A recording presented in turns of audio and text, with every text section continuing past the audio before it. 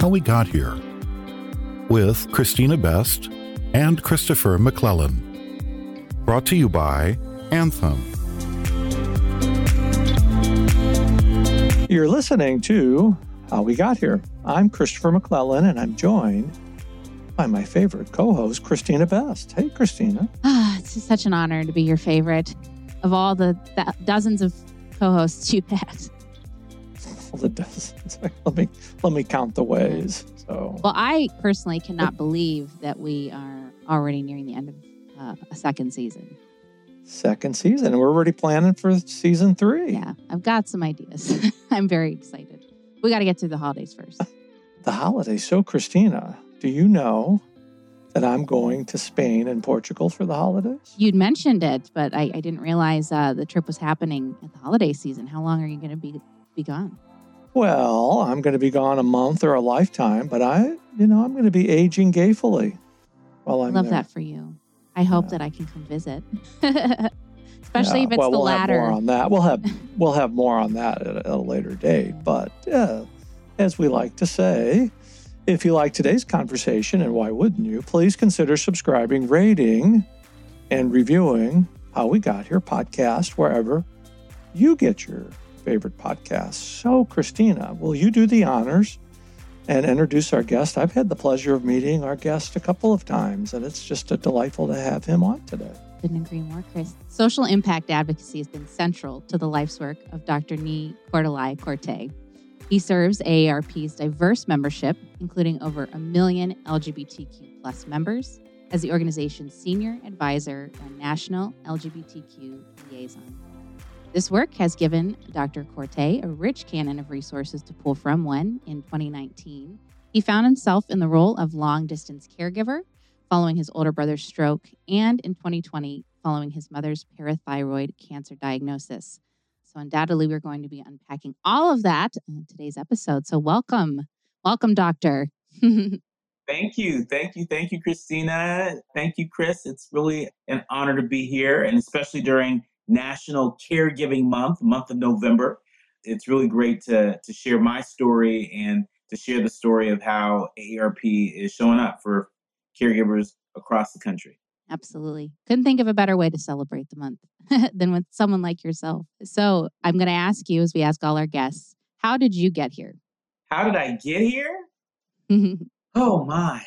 I got to AARP really following my heart and doing the community work that I deeply enjoy. Activism is not just something I do, but it's an extension of who I am. And, I have the privilege of being able to sort of channel my activism through my day job at AARP as Senior Advisor and National LGBTQ Liaison. Before AARP, I worked for the American Heart Association on state and local public policy campaigns, addressing some of the root causes of childhood obesity across the country. And before that, had done work on a number of other social and economic justice issues. And so it's sort of a natural step to, be at AARP and doing this work on behalf of our nation's older adults and seniors. But I don't necessarily think about it in those terms every day. I think about it in terms of advancing longevity as a justice issue.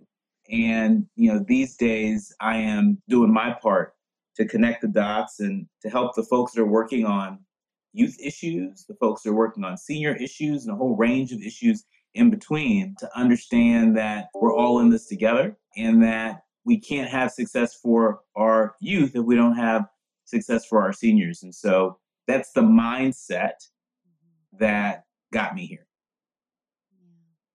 Well, why don't you tell us a little bit more about some of those formative experiences from childhood, young adulthood, up until now that inspired you to work in advocacy? Great question. I grew up in the San Francisco Bay Area. I was the youngest of 5 boys, born to a Ghanaian immigrant. That was my father, and my mom grew up in the Jim Crow South, and they migrated to California after meeting in college in Texas. And so at our dinner table, there was a healthy global perspective on a whole range of issues. And I had the kind of dad that would call me in from playing outside and and say, hey, son, you need to watch this on C-SPAN. Or my dad would take me to public lectures at UC Berkeley from time to time growing up. And so I always grew up feeling like a citizen of the world and feeling like I had a responsibility to do my part to shape the future in a positive way.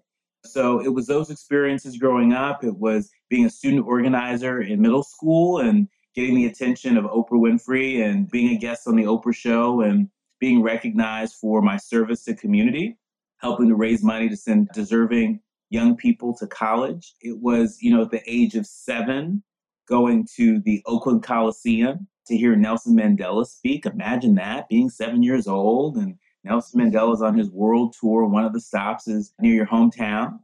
And without knowing the fullness of his story, I was mesmerized by Nelson Mandela's ability to bring people together, to demonstrate hope, to practice forgiveness, and to envision a bigger, better, bolder future for the people of South Africa and people of conscience around the world. And so those were really the most formative early experiences that put me on the trajectory that I'm on. And they underscore the rigor and the passion and the seriousness that I bring to this advocacy work that couldn't be more important now than it ever has been.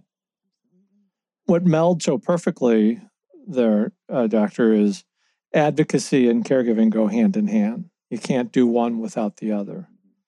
And another thing that struck me here is, I've been thinking about this since you said it in your introduction, longevity as a justice issue. That is very profound. I'd love for you to kind of expound on that a little bit. Absolutely, absolutely. Well, from our own AARP research, we know that of the 48 million family caregivers that are caring for an adult in the U.S., about 8% self-identify as lesbian, gay, bisexual, transgender, and or queer questioning, LGBTQ. And this is information that we didn't have before. I often say no data, no justice. If we don't see historically marginalized groups represented in the data that we use to make decisions and to develop programs and to develop public policies and standards and practices, then it's no wonder why some of these historically marginalized groups, including but not limited to Black folks and LGBTQ folks, among others, it's no wonder why people feel like they don't belong, or where folks are made to feel like a threat of some sort. And so I am, really inspired by the opportunity to shape the future in terms of how we talk about and how we address issues related to longevity. I think the pandemic has really exposed widening disparities. It has really, exposed some of the, quite frankly, the structural racism, among other isms that we see. And the question is, what are we going to do about it? If we leave this pandemic at some point operating exactly the same way as we did before, then I think we will have missed a golden opportunity to shape the future. And so I know there are so many of us at AARP that feel that way. We feel that our mission is more important now than it's ever been. That means that we've got to also operate differently, and we've got to work with partners that maybe we hadn't worked as closely with before. I think there's an opportunity to elevate aging as we see the diversity, equity, and inclusion landscape growing, as we see sort of a growing consciousness around diversity, equity, and inclusion. Just as we think about people of color and LGBTQ folks and people with disabilities, we should also think about older adults and seniors. And in doing that, we think that we can shape a future that will be positive and uplifting for all of us and not some of us. So if you could wave a magic wand, how would we create a more, age-friendly society, but particularly as it relates to underserved communities or members of the LGBTQ community, as that all relates back to getting older? If I could wave a magic wand, I would make it so we're not just talking the talk, but we're walking the walk. And I'll give you some examples of how AARP is walking the walk right now as we speak. Our advocacy team has been busy at work, really shaping the future through the infrastructure bills that are being debated on the Hill. We know, for example, that hearing, vision, and dental benefits through Medicare are critically important, and we're certainly lifting our voices in support of those sorts of provisions in the legislation. We know that paid family leave would make a material difference in the lives of people, and we're certainly lifting our voices in support of those provisions. We know that giving Medicare the authority to be able to negotiate with drug companies to lower the cost of prescription drugs, we know that that would make a material difference in the lives of our members and older adults everywhere. And so if I could wave a magic wand, we would be doing more of exactly what we're already doing. And that is putting our values into action, putting our values into legislation, changing the laws, changing the rules by which we govern ourselves so that all people, particularly older adults and seniors of color, are able to live with dignity. So that LGBTQ older adults are able to live with dignity. I think there's something about living with dignity that lends itself to longevity. Oh, goodness. I know this is kind of a very important area for me too, especially as I get ready to apply for Medicare in February. Well, actually, it's this month I have to apply because I turned 65 in February. But I look back over the last 10 years, especially as it relates to caregiving and specifically LGBT caregiving, now that there's statistics, because statistics are important because it helps back up the stories that we all have from our experience. And it's the stories that help change lives and opinions. That's right. That's right. I mean, statistics are critically important. And, there's some LGBTQ caregiving research that we're preparing to release from our Public Policy Institute. And, one of the things that we learned that I think might blow people's hair back a little bit, and I'm bald. And so when I say blow people's hair back, bald people feel it too. I get it. I get it. Anybody. On average, LGBTQ family caregivers of adults are 42 and a half years old. 42 and a half years old. LGBTQ caregivers are more likely to be younger than those who do not identify as LGBTQ by about 8 years. And more than half of LGBTQ caregivers are white, but 1 in 5 identify as African American or Black, like myself. 1 in 10 are Hispanic Latino. 3% are Asian Pacific Islander, right? And so we need to make sure that as we're developing tips, tools, and resources for family caregivers, that we're doing so in a way that is culturally aware, that is culturally relevant, based upon the lived experience of who caregivers really are. And so, that's why I want to encourage, anybody who's listening that needs tools and resources as a caregiver, go to aarp.org/caregiver. And you can download our caregiving guides, our Prepare to Care guide that meets you where you're at. And there are guides that are even more culturally specific based upon what community you're a part of. I'm very proud that we've worked with SAGE. We work very closely with SAGE, which is an over 40-year-old legacy organization that's been fighting for LGBTQ seniors for over 40 years. We're proud to have worked with them to develop an LGBTQ Prepare to Care guide, a caregiving guide. Folks can go to aarp.org/pride if they want to get that specific resource. A lot of younger caregivers don't know where to turn, and so I hope the folks that are listening to this can guide them towards us. Yes, you don't have to be 50 plus in order to get the resources that you need to care for your loved ones who may be younger than 50 or older than 50. That's why it's called Prepare to Care, because nobody has caregiving on their bucket list of things to do. And we can prepare for it early on, no matter what age. Everybody's in a better position. So before you started working for AARP, was caregiving on your radar? What did you think about caregiving? Did you know what it was?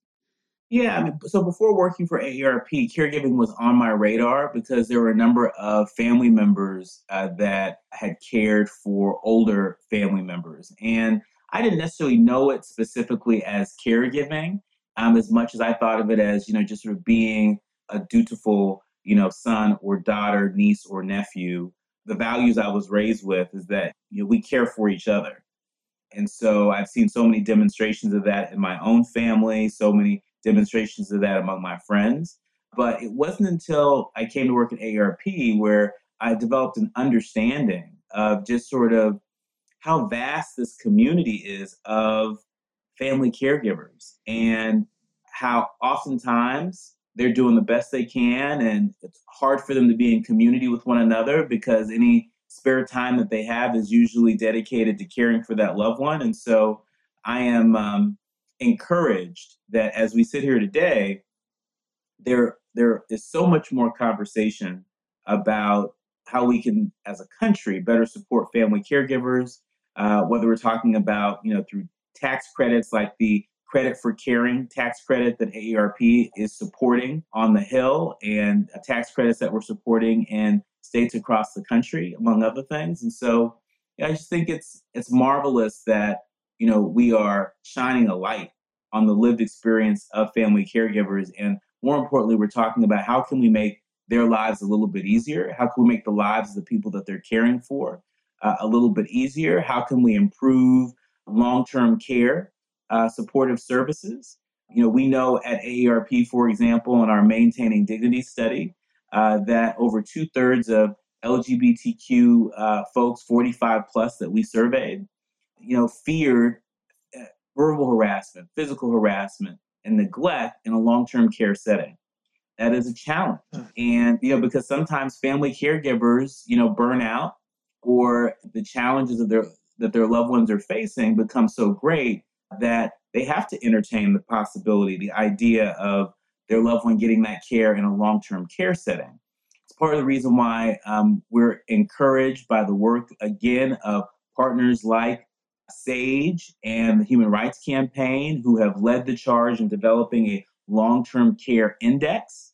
It's not out to the public yet. They're still building it, but that's going to be another resource that I think is going to be helpful, particularly to LGBTQ caregivers and people that are LGBTQ that are in need of long-term care supportive services in a safe environment where they don't have to fear discrimination, or they don't have to fear having their dignity impeded in any way, shape, or form.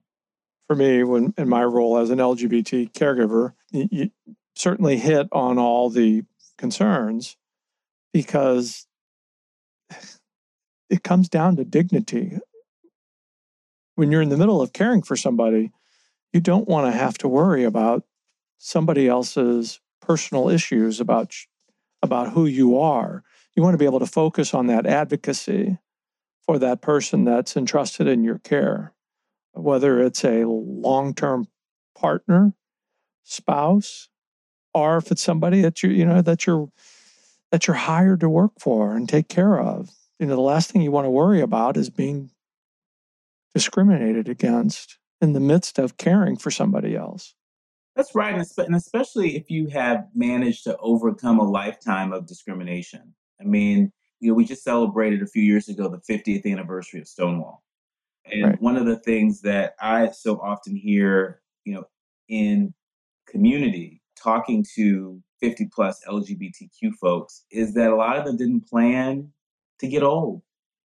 I mean, this is the generation that didn't just lead an uprising at Stonewall and Compton Cafeteria and so many locations across the country and around the world, but this was a generation, that also had to contend with the HIV/AIDS pandemic and saw a lot of ugliness. Right. They saw a lot of their friends and loved ones die without dignity. They saw a response from leaders in our society that was short of what was needed to meet the moment. And here they are, flash forward 2021. In some ways, the COVID-19 pandemic has been triggering for them. It has been another reminder of the importance of preparing to age. with Right. grace and with dignity. It's not just about going to the gym and eating right and building a supportive network of friends and loved ones. It's not just about that. It's about financial security. It is about health security. It is about our equal protection under the law. AARP, I'm proud that we endorsed the Equality Act, which is still sitting in the United States Senate. We endorsed the Equality Act not once, but twice. We were on the right side of history, our foundation litigation team, in addressing the discrimination that was laid out in plain view in the Bostock versus Clayton County decision that came out of the Supreme Court not too long ago. And so rooting out discrimination is going to be key as we move forward. It's essential, if we're serious about protecting the dignity of all of us. And what's interesting about this is caregiving in and of itself is a level playing field. It's non-discriminatory. Caregiving impacts everybody. It might impact people differently, but everybody has a caregiving story. And that caregiving story, by telling it, allows people to not only know that other person differently, it makes people realize that in a lot of cases, we're really not that different. We all just want to be able to love and care for the person that's entrusted in our care with as, and I'll use a kind of a gay term here, with as little drama as possible. There's plenty of drama to go around. I don't think gays have there's plenty of the market on there's drama. Plenty of, and that happens on its own. But you get it. I do. And just as you said that, I'm thinking about just some of the personal experiences I've had with caregiving during the pandemic. My older brother, suffered a stroke, and hat tip to his wife, my sister-in-law, Eileen, who was his primary caregiver, who did an extraordinary job. She's an occupational therapist. And so her skill set came in really handy in helping him to get on the healing path and continue. Our mother was diagnosed with parathyroid cancer last August, and so far, so good. She's on the healing path and cancer-free.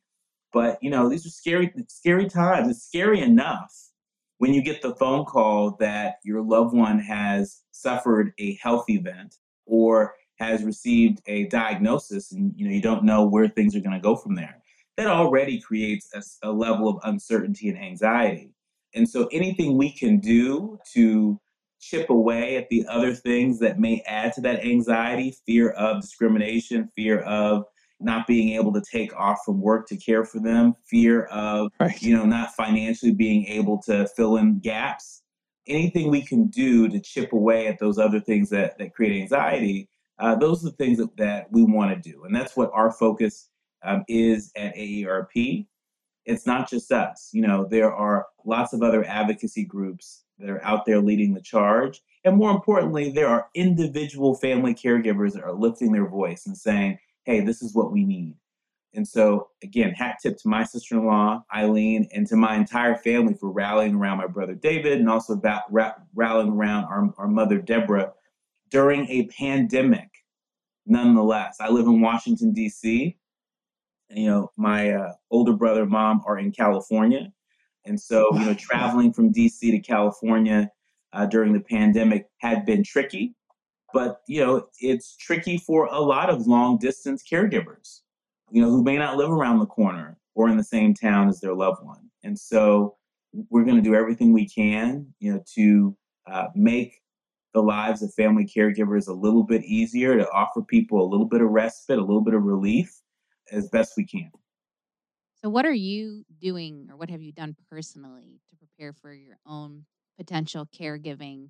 Obviously, it hit very close to home recently with your mother and brother, but preparing for that part of your own life and obviously end of life as well. What have those preparations look like for you? And have they changed as a result of working at AARP?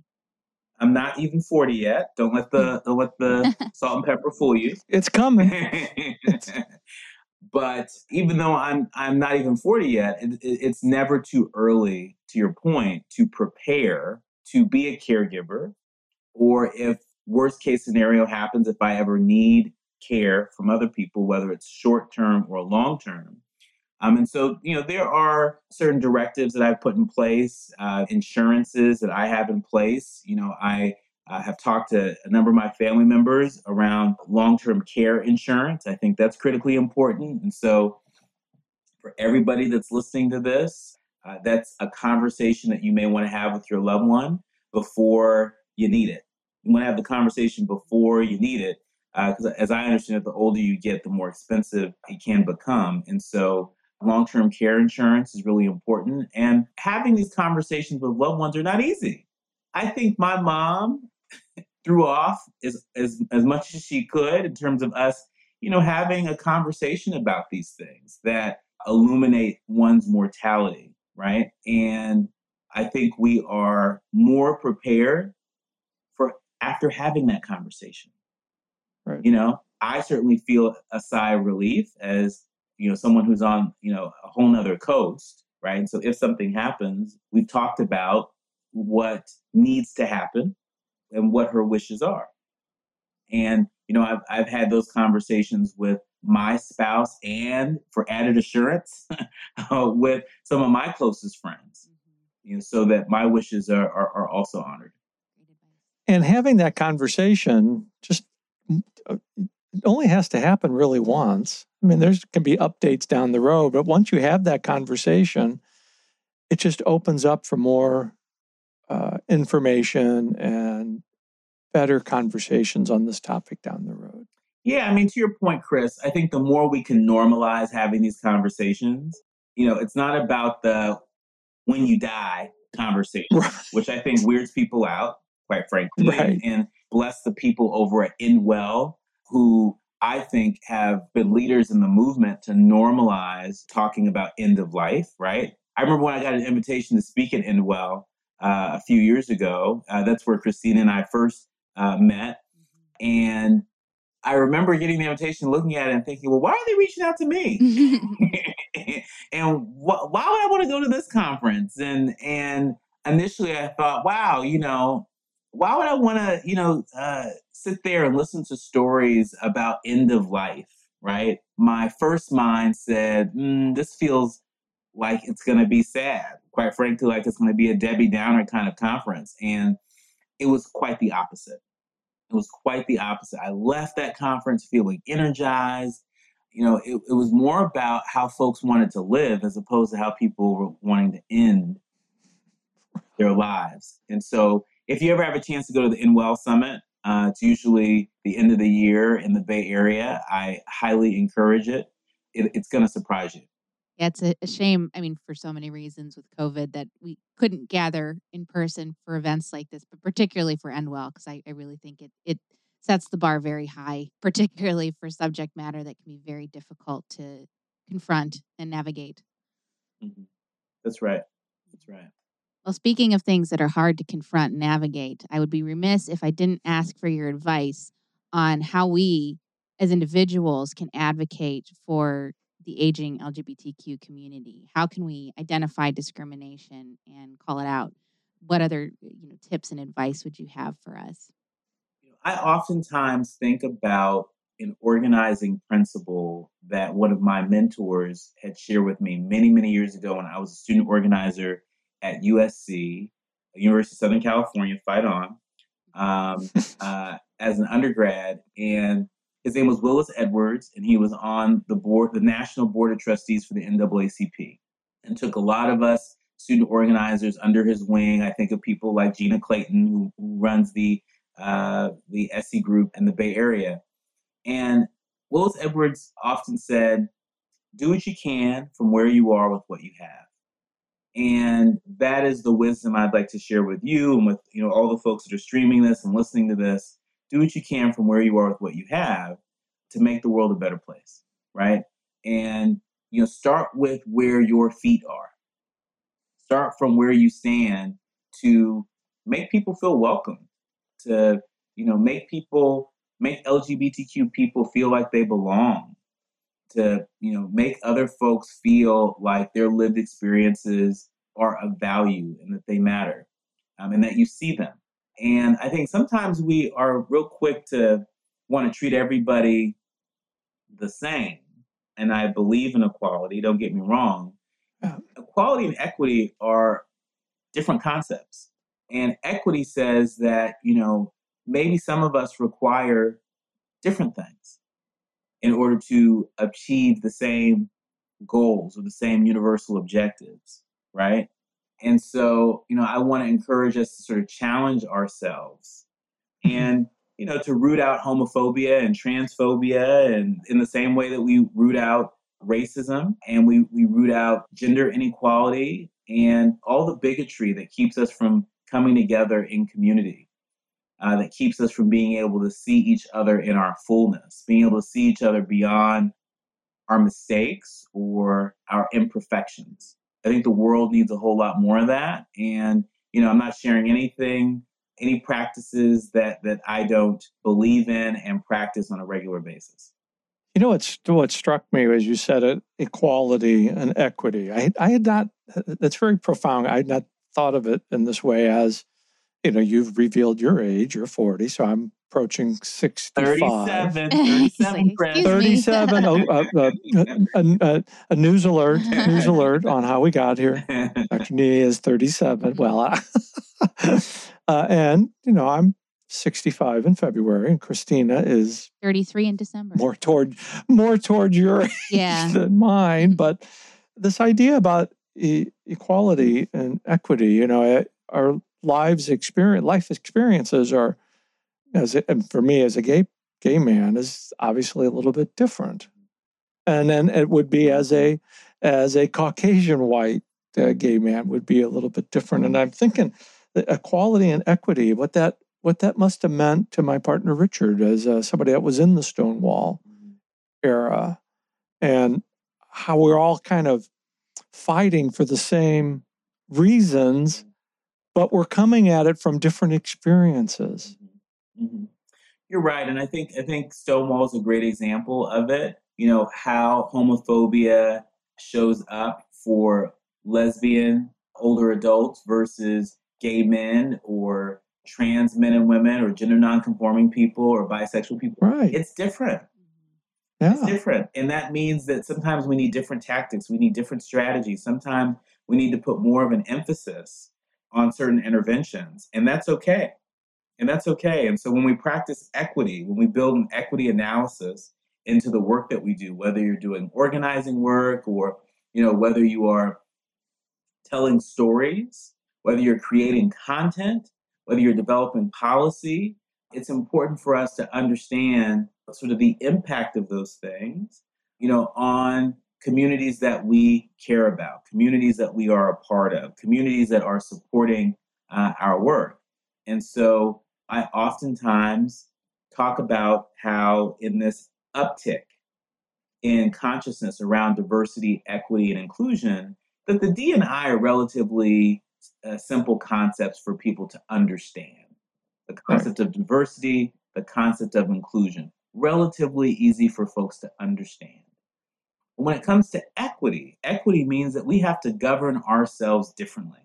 It means that we have to take a hard look at how power and resources are distributed, and acknowledge that there are some of us that may need more or less. And we need to have the courage to be able to articulate that and to make those decisions and to show up for the least among us, not sometimes and not even most of the time, but every time.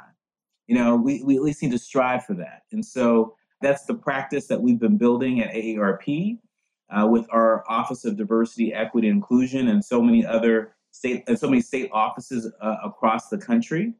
We can't do it alone, and we won't do it alone. Folks that are leaders in the racial justice movement and in the gender justice movement and in the LGBTQ movement and in the Chicano movement, among others, the trans movement, we can't do it by ourselves. We can only do it together. I told you, Christina, this was going to be fantastic. Yeah, I had a feeling it would be very, very informative, and just wow, how grateful I am for the work that you're doing and people like you and the positions you're in. More importantly, that we are in this time of questioning the structures we have in place and being able to fight for one another to get to that point of true equity. I'm grateful to be living through that moment, quite frankly. I'm grateful to be living through this moment with you, Christina, with you, Chris, and with all the folks that are streaming this and that are some of your loyal followers. We can't shape the future by ourselves. We've got to do it together. And, I know there's a lot of noise out in the world. There's a lot of turbulence out in the world on a range of issues. But I think the best way that we cut through the noise is really acknowledging the humanity in one another, speaking to that part of us that desires to live a life of truth, to live a life with dignity. Amen to that.